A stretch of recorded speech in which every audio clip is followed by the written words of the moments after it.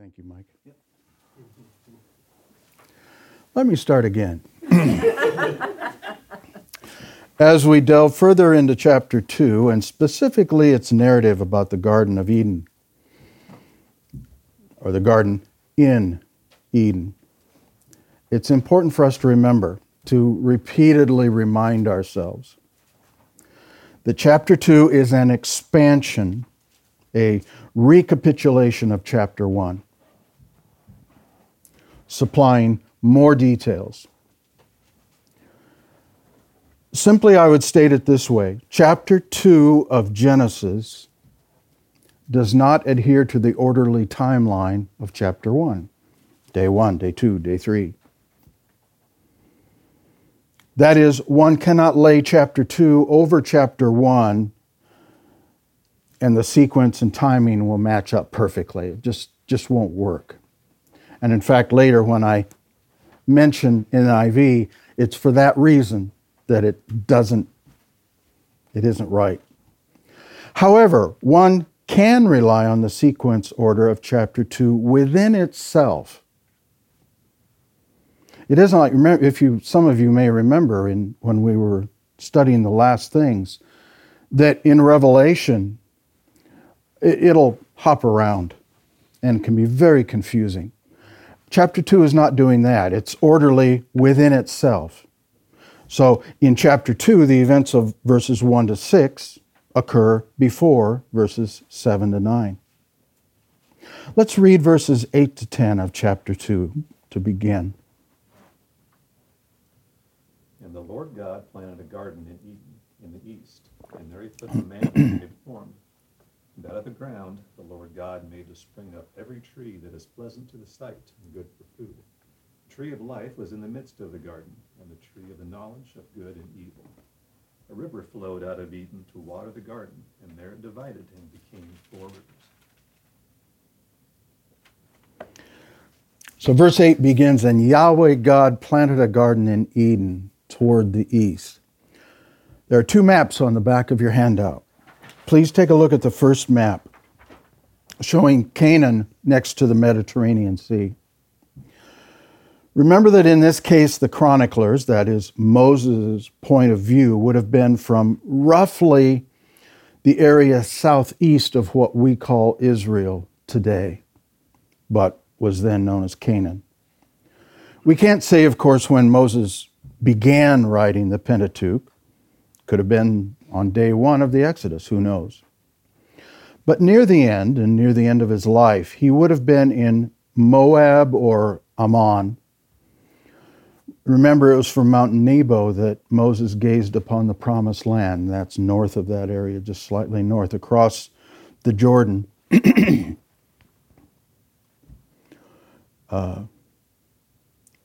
Deuteronomy 32:49. And we see that on this map directly across from Jericho, across the Jordan from Jericho. So from this vantage point, the location of Eden, the garden, and the beginning of the rivers emanating from it would have been east, or probably more precisely northeast of that area. And note the phrasing here. Eden is not the name of the garden. Eden was the name of the area where the garden was planted by Yahweh Elohim. So later, when it's referred to as the Garden of Eden in verse 15, we take that to mean the garden located in or associated with Eden. We can't locate, of course, with any measure of precision, Eden itself.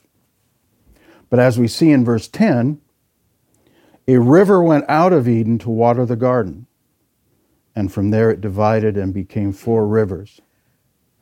Now, Leupold points out that's pretty weird, if you think about it, that nobody can find any place on earth where that actually happens.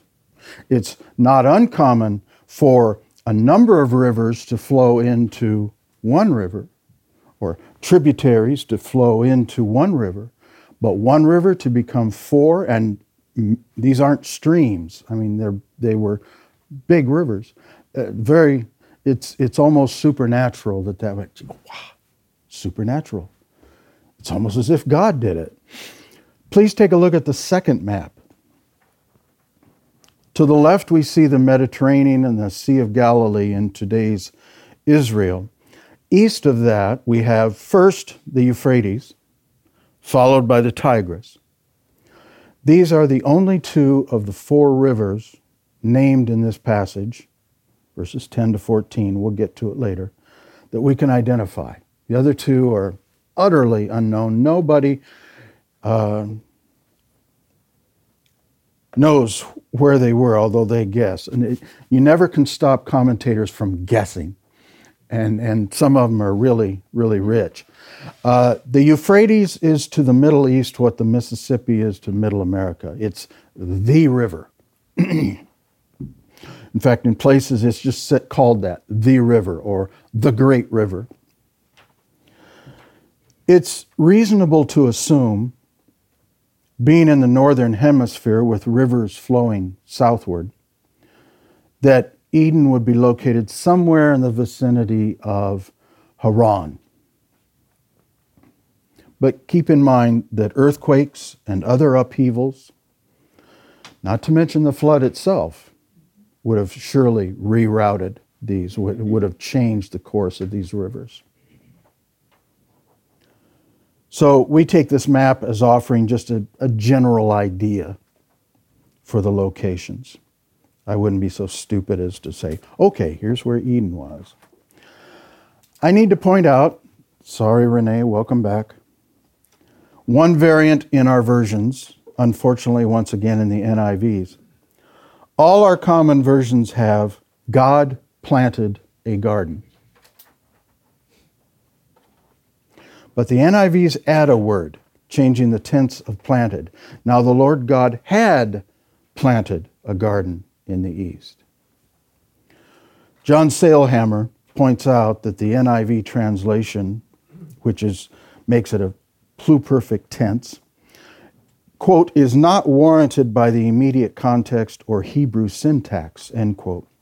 He goes on to explain that this is done by those wanting to force chapter 2 into the tighter and more sequential model of chapter 1. That's why they did had. Well, surely, and it has to do with foliage. It has to do with planting a garden. Well, in chapter 1, it says God did things in this order. And there surely would not have been, Eden had to exist back when he did it here. Well, there's no reason to go with that. I mean, why? God could have created plants and foliage and crops and then said, now I think I'm going to plant a garden over here. It doesn't have to jive with chapter 1. So that's why they added the word. God bless them. The garden was planted by God after the creation of man, as affirmed by the second half of the verse. And there he placed the man whom he had formed. There the had is right, had formed. He had formed the man before he formed the garden.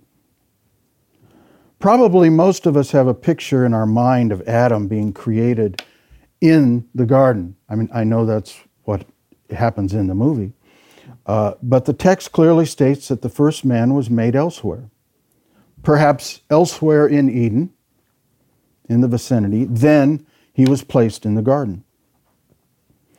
The word translated garden, which is the Hebrew gan, includes the idea of an enclosure. The word means that. It means something hedged about.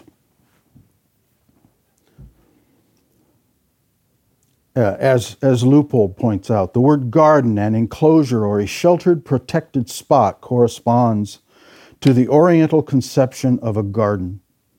Paradise, the conception borrowed from the Persian by the Septuagint translators, is appropriate, but suggests a rather royal park, a place of particular beauty and excellence best reflects God's favor toward his chief creature.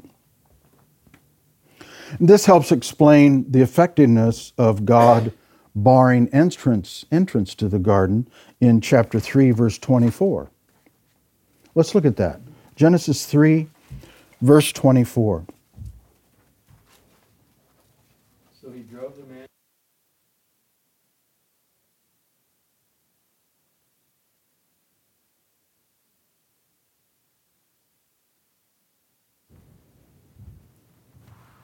Am I on?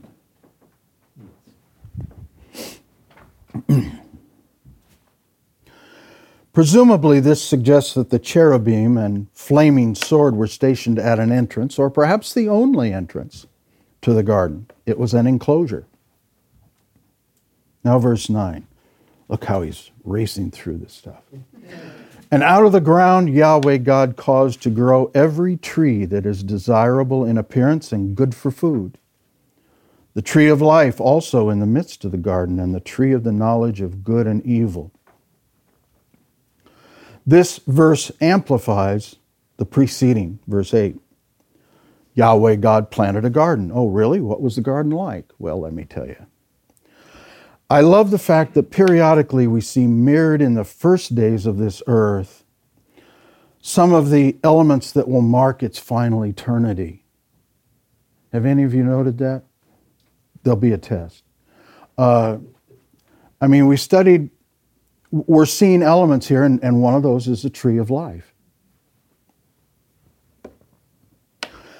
This is not just textually fascinating, but affirms the cohesive narrative of God's Word. It's all of a piece. We saw that in the text this morning in the message. His genius, divine economy was planned all the way through to the end from before the beginning of creation. God told Jesus, okay, this is how we're going to do it. And he told him before anything existed. Anything but them. And here in the subtext of the adjective every, we have the first of a couple in this verse. In chapters 40 to 48 of Ezekiel, the prophet describes in detail what is commonly termed the millennial temple, but which I concluded for our last thing study was not and will not be built. It was just mapped out by the prophet, but it never was or will not be built. Others disagree with that. Even so, in his description of the river flowing out from the temple, he uses the same imagery and words that are here in verse 9. Let's look at that. Ezekiel 47. Blow the dust off Ezekiel. Let's see, where is it? Before Daniel.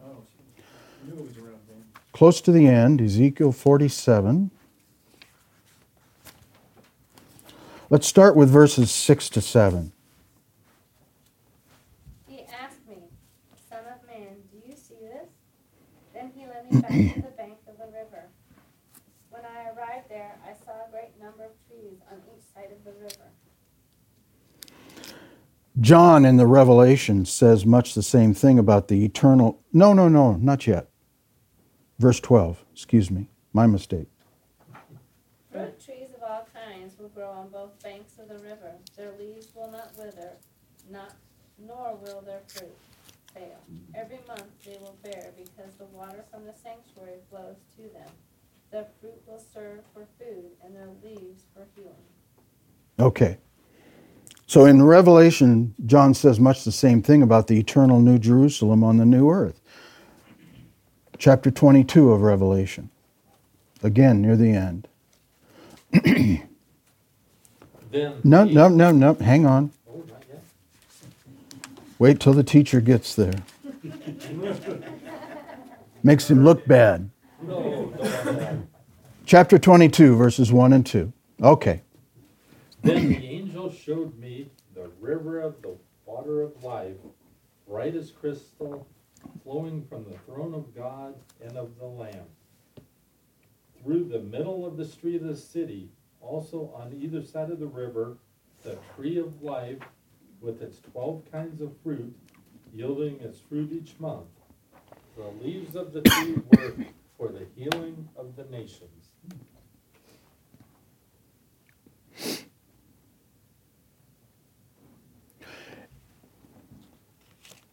And I believe, if memory serves, when he's describing the New Jerusalem, right inside the gate of New Jerusalem is the tree of life. Can't find it. Anyway, this passage not only echoes the imagery of verse 9 in Genesis, but here we see again the tree of life. Its importance revealed by its first appearance in Eden and reappearance in the New Jerusalem of the eternal state. But back to the beginning of this verse. This time God makes the man before he makes a place for him. Now, heretofore in chapter 1, he seems to work ahead of what needs. He makes what will be needed by the next creation. But here in this one instance, he does it the other way around. However, he logically makes the space and then populates it with the trees that will delight and feed the man. What God caused to grow or spring up, depending on your version, within the garden was colets in the Hebrew.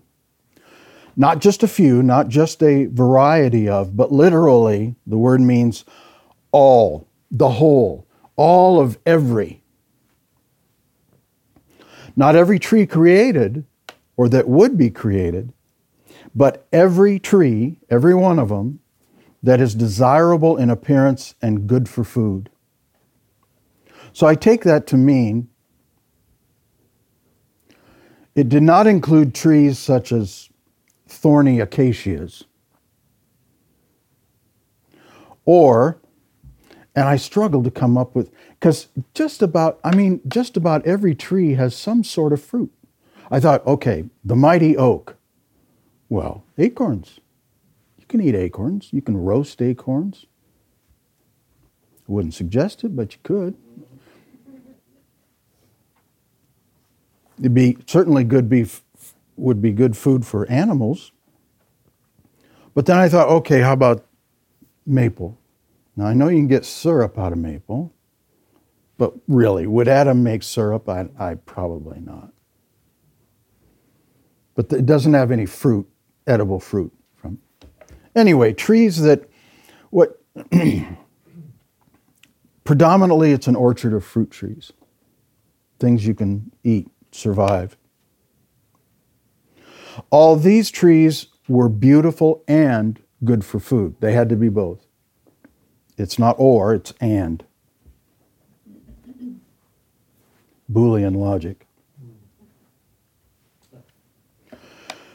Two trees are highlighted, the tree of life and the tree of the knowledge of good and evil. And I'm intrigued by something Leupold writes about these two trees. It's not unique to him, but just the way he wrote it, it really caught me. Let me read this. Leupold. Both trees are mentioned because both were there and both were destined for a very definite purpose. The tree of life, as appears from chapter 3, verse 22, would have served its purpose in the event of the victory of man in the first temptation. Now, I hadn't thought about it that way before. Would have served the purpose in the event of the victory of man in the first temptation. Its existence shows that God had made ample provision for man's good. Since, however, it never came to be used, it at once very properly recedes into the background after the first mention of it and is alluded to only after the fall in 3:22. Its purpose, apparently, was to confirm man in the possession of physical life and to render physical death an impossibility. Well, that's Leupold. As we've seen, the tree of life will also be prominent in the believer's eternal state.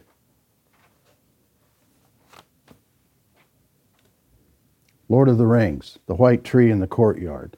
That's the idea. Tree of life in the center of it all.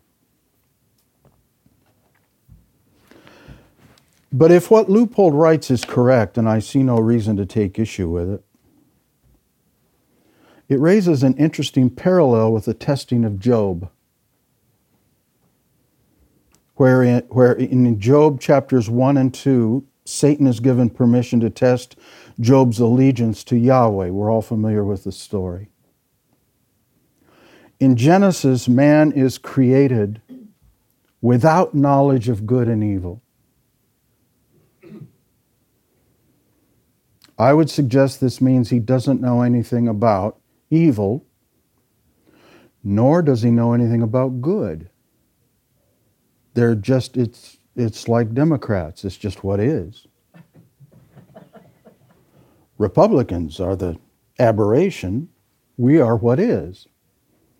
I mean, whether you're a Democrat or Republican, I mean, that's just the way people think. Republicans probably think the same thing. We are what... Yeah, they're walking out. I'm sorry, Al. I didn't know you were a Democrat. He's going to go tell on me. They're going to turn off my mic for good. Yeah, they're dropping like flies. Bear with me. If he got, from eating the fruit, if he obtained the knowledge of good and evil. In fact, Leupold says, he changes it to knowing good and evil. I kind of like that. But knowledge of good and evil, then he didn't know about evil and he didn't know about good. If he was good, and I would say he was good, he didn't know it. It's like bugs. They don't know they exist, they just are. Now cats? He not only doesn't know anything about the difference between them, he doesn't even know either exists. To him, there is just what is. Into this situation, God plants two trees. Both trees have an actual physical purpose. But both also represent something. The tree of life represents eternal life, implied with God. But it doesn't say that. Based on Genesis 3:22, were the man to eat from this tree, he would live forever. Interestingly, God does not issue a restriction on this tree as he does the other. You'd think he would have. For the moment, in this setting, the second tree is the one far more important, critically important, for it will determine the path man will take here on out. The tree of the knowledge of good and evil does just that. It doesn't make the eater either good or evil. It just informs him that both exist. Then he makes his choice. Adam didn't have this knowledge. He was good, but was ignorant of that fact. Having eaten of the fruit of this tree, he then understood that both good and evil existed. And his eating from that tree proved the existence of evil.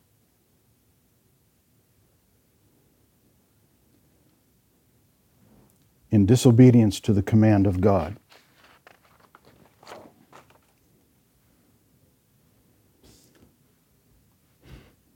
I see that hand.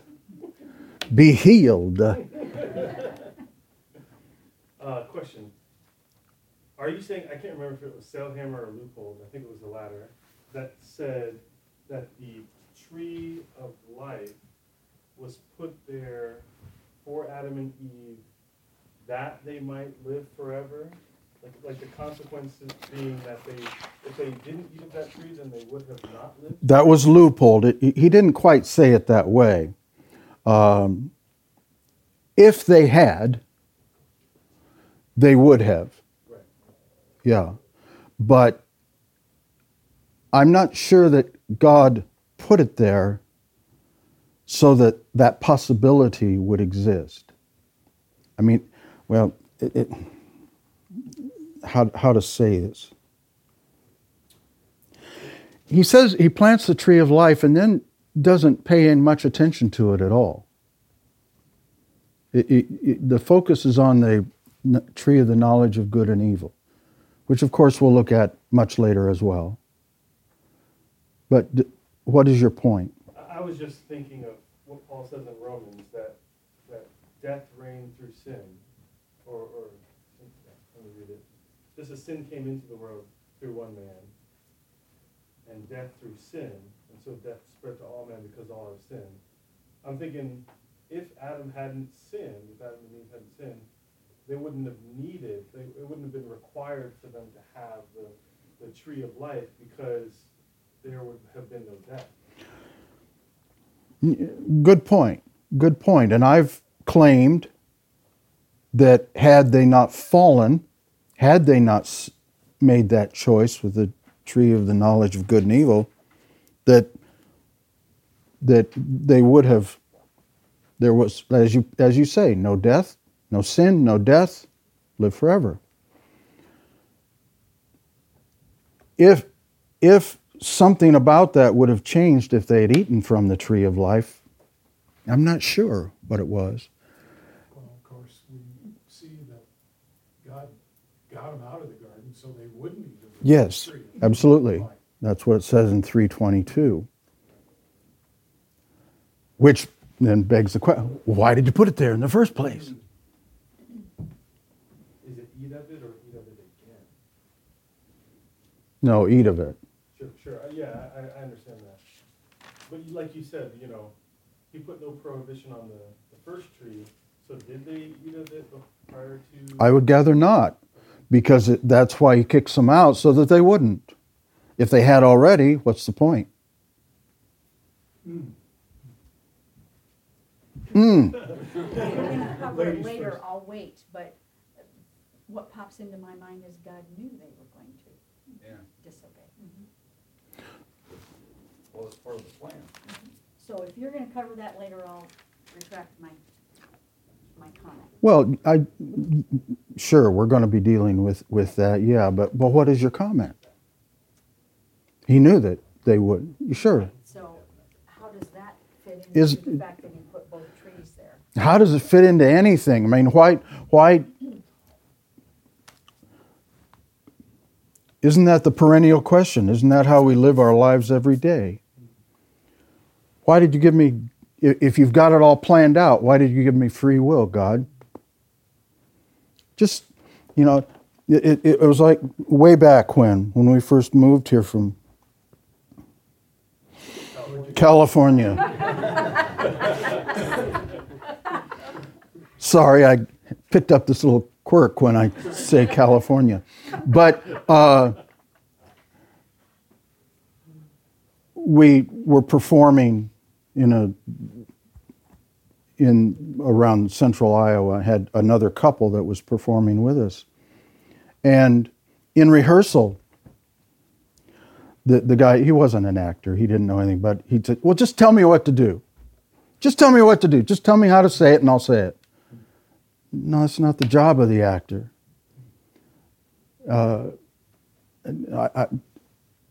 I could make a recording with my voice and get the same thing. That's not your job to just mimic what I do, but that was all he could do.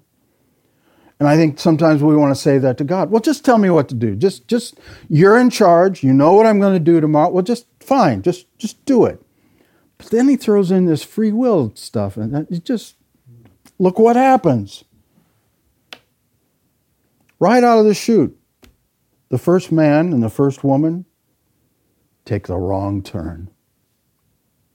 The tree of life really suggests that we did have free will, truly did have free will, that there was a purpose to the tree of life if we had chosen to resist. That was Leupold's point. Yes. Yeah. That if they said, when the serpent came and said, no, get out of here. Who are you? Get away from me. God said not to do that, so we're not going to do it. And you think, oh, look at that tree. That looks good.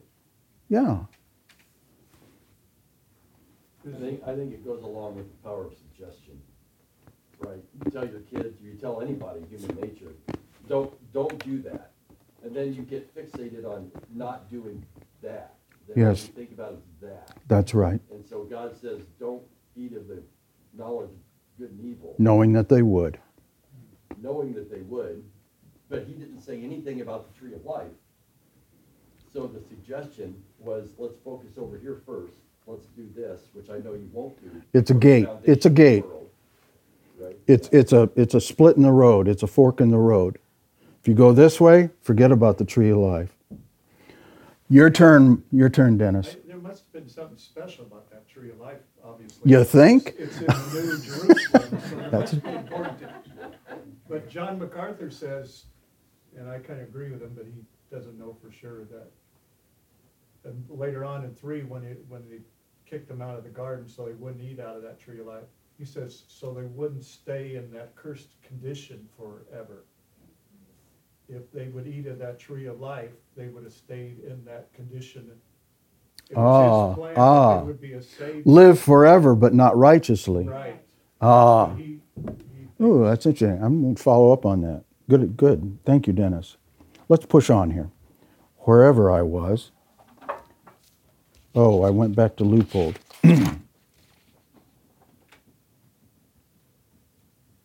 Okay.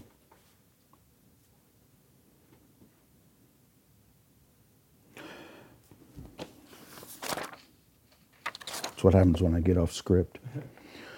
Just as Job was tested by God when he permitted the actions of Satan, the 2 trees created by God will represent in chapter 3 a test of Adam and Eve's love for their Maker and allegiance to him by their obedience to his command. I'm reading ahead to see if it agrees with what we just said. By eating from the tree, they realized the existence of evil because it now dwelt in them. Oh, of course there's evil. I'm evil now. And they suddenly realized they had once been good. Robert Hawker states it more succinctly. That just struck me. They suddenly realized that they had once been good. They didn't know they were good, but now they knew they were good, but now they aren't. How tragic. No, isn't that tragic? Here's how Hawker puts it. Shh. Get this. Hawker, quote,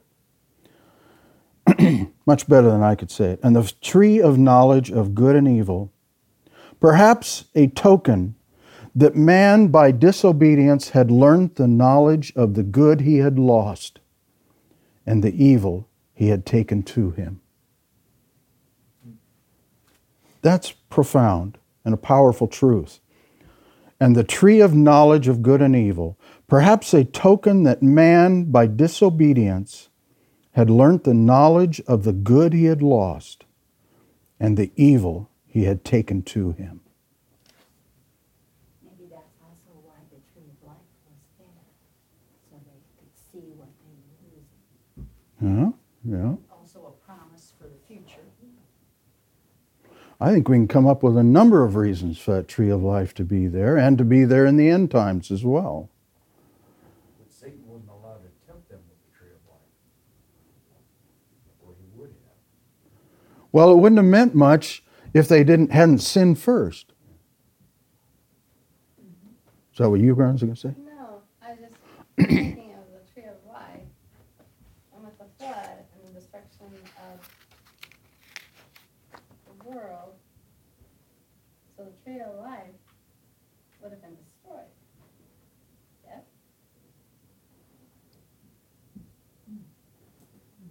Another wrinkle for you to think about. Maybe not destroyed.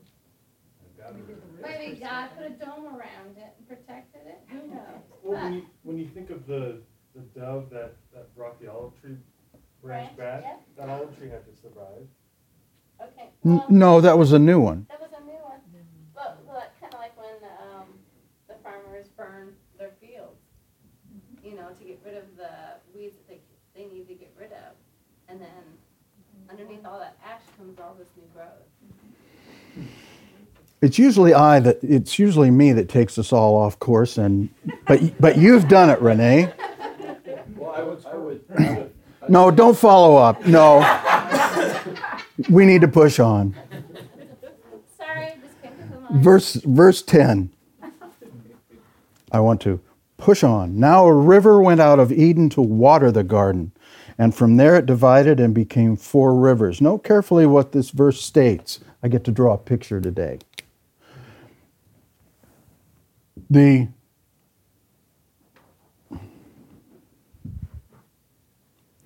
river does not originate in the garden. Cheap. Here's the garden in Eden. The river is here, passes through the garden to water it, and then either within the garden or immediately after, then splits off into 4 rivers. So it starts up here, comes through to water the plants, the trees, the man and woman. Yeah, because there was no rain. Now you're getting dicey with chapter 1.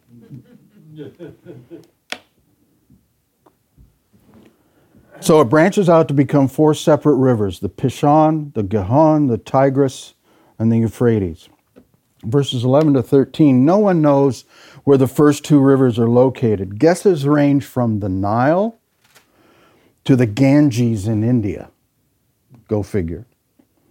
No one knows. We can't even be sure the rivers still exist, wherever they were. Verse 14, and the name of the 3rd river is Tigris. It is the one that went east of Ashur, and the 4th river is the Euphrates.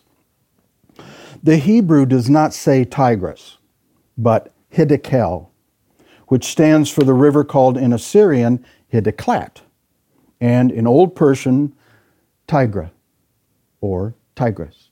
So that's how we get to Tigris.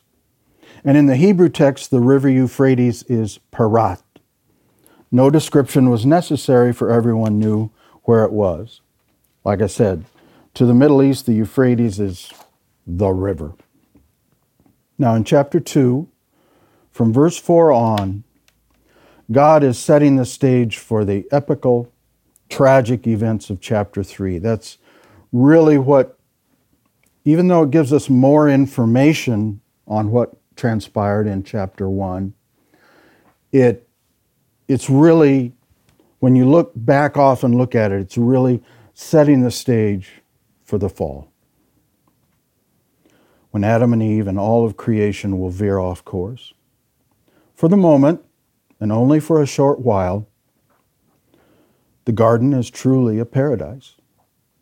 The first man has everything he requires for survival, for health, for joy, well, at least once Eve is created, and for communion with Yahweh God. Life is good. He is good. But in no time at all things will go south. Got about 1 minute or 2. Any further thoughts? See, this sin, after the sin happened, the first thing that man noticed, they had fear. The fear came into being. I don't think they feared anything before, but after they sinned, they even feared God. You know what I mean? Yes, They were yes. afraid. Yeah. They were afraid he'd see them, And perfect find love them. cast out fear, and God's going to restore that someday. He surrounds us with that love now, and I think when we get to heaven, it's going to be. The thing that always strikes me about that story, that narrative, is how now that they know sin, he made me do it. You notice that? They're blaming. Right down the line, everybody blames the next guy. Not my fault. He made me do it. Where have we heard that before?